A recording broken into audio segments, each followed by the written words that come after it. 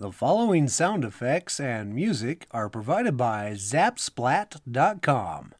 Now enjoy the episode.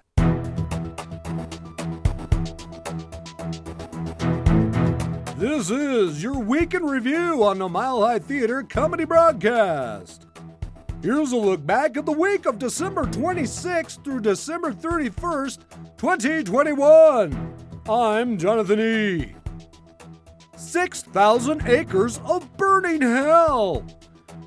On the morning of the 30th, 110 mile per hour wind blasts were recorded in the area where the foothills meet the plains 25 miles northwest of downtown Denver. The hurricane-force winds knocked out power in the city of Boulder and apparently blew down power lines in a large area of undeveloped grasslands. Just after 10 a.m., flight controllers at the nearby Jefferson County Airport spotted a small grass fire in this dry, drought-ridden area. The fire, driven by 40 to 50 mile per hour sustained winds, quickly turned into a large conflagration of flames and began racing rapidly eastward. Regretfully, the small towns of Superior and Louisville were directly in the path of a charging wall of fire.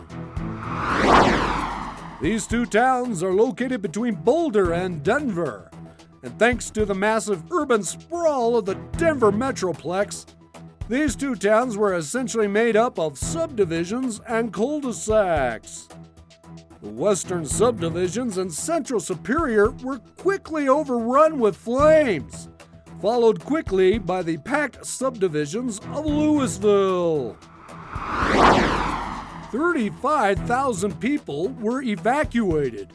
When nighttime fell, the orange glow of burning grassland and homes could be seen burning in the distance as the winds slowly died down. Those raging winds had a strange effect on the destruction. Some homes were untouched, while their neighbors' homes were reduced to ash and a concrete foundation. As the winter storm began rolling in on the morning of the 31st, the morning sun revealed that some 1,000 homes were destroyed and the subdivisions looked like war zones. If there's any good news to this catastrophe, it's this. There were less than 10 injuries and nobody was killed. Out of 35,000 possible people? Unbelievable! Meanwhile, back in the Sierra Madre Mountains of California, 17 feet of snow fell on the drought-ridden area. Officials were happy to see the snow levels so high, but the same officials had to be Captain Bring Down when they stated 17 feet of snow was not enough to alleviate the critically low water levels in the state's reservoirs. Ay caramba! 17 feet of snow isn't enough? This planet is boned! But at least you got your health, right? Omicron.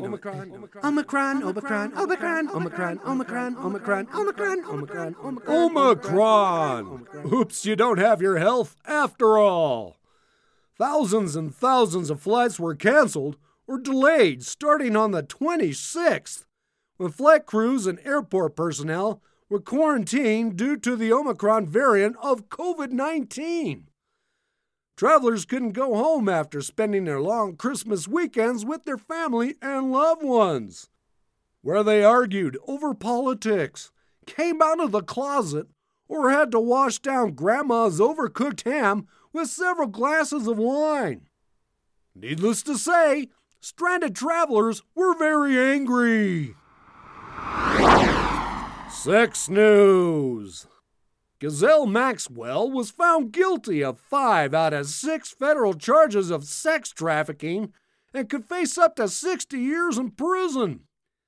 MHTCB believes Ms. Maxwell has 2 options to get out of this predicament. 1. Go to appellate court and have the charges thrown out. 2. Taking the coward's way out and committing suicide like her boyfriend, Jeffrey Epstein, by using her bra as a ligature with the help of some friendly prison guards. The prince has crapped his silken underwear. More sex news, dear listeners. Prince Andrew, the Duke of Whatever and son of Queen Elizabeth II, along with his attorneys, defecated into collective BVDs when they learned that Ms. Maxwell was going to the can for grooming underage girls to be sexual playthings for rich men. And oops, men of royal birth. Virginia Giuffre was groomed to be a sexual plaything by Ms. Maxwell at the age of 17, according to Giuffre's civil lawsuit against Prince Andy. If you don't think there's any proof of this, just Google the photograph of Andy, the rape victim, and Gazelle all standing together and smiling at the camera. Say cheese.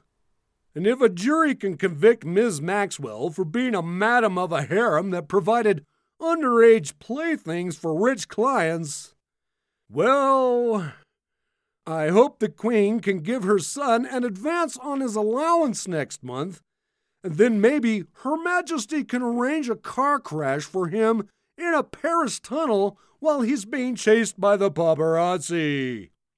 Come on, it's better than hanging yourself with your bra. What's Russian for dickhead? Zalupa! Yup, Ukraine war news again.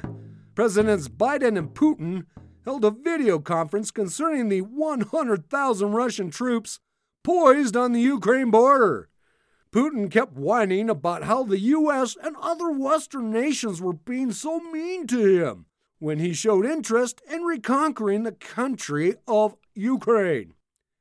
He also made it clear that he didn't want Ukraine to join NATO because that would really put a crimp in his invasion plans and ruin his stock portfolio.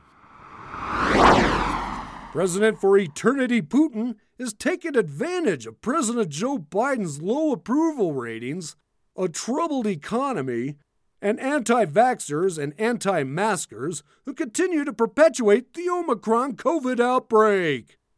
Taking advantage of another world leader's problems, say observers in Moscow, has given Putin a hard-on you could hang your hat on.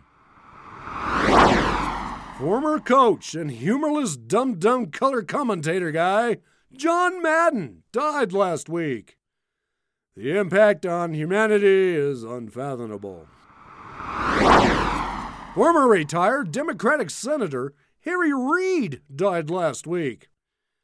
Unlike Senator Joe Manchin, who regretfully is still alive, Mr. Reid actually cared about the American citizens' well-being.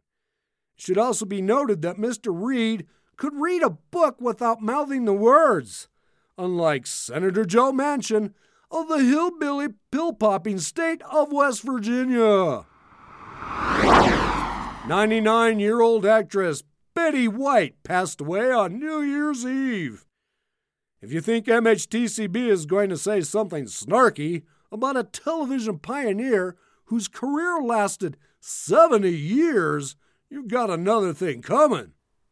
Thank God her TV career is not known for inventing the phrases heavy jumbo or smash mouth football, Madden.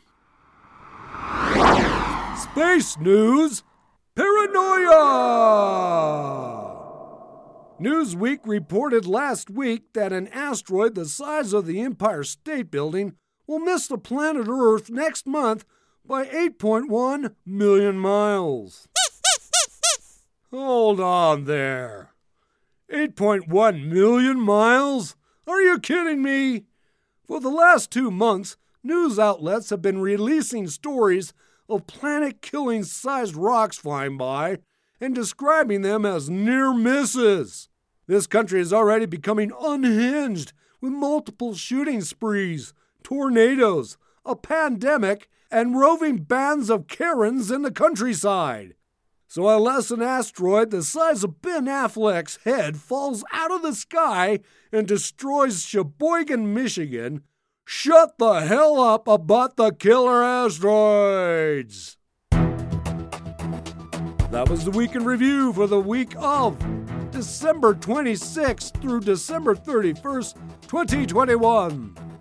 On the behalf of the Mile High Theater Comedy Broadcast, this is Jonathan E. Zane.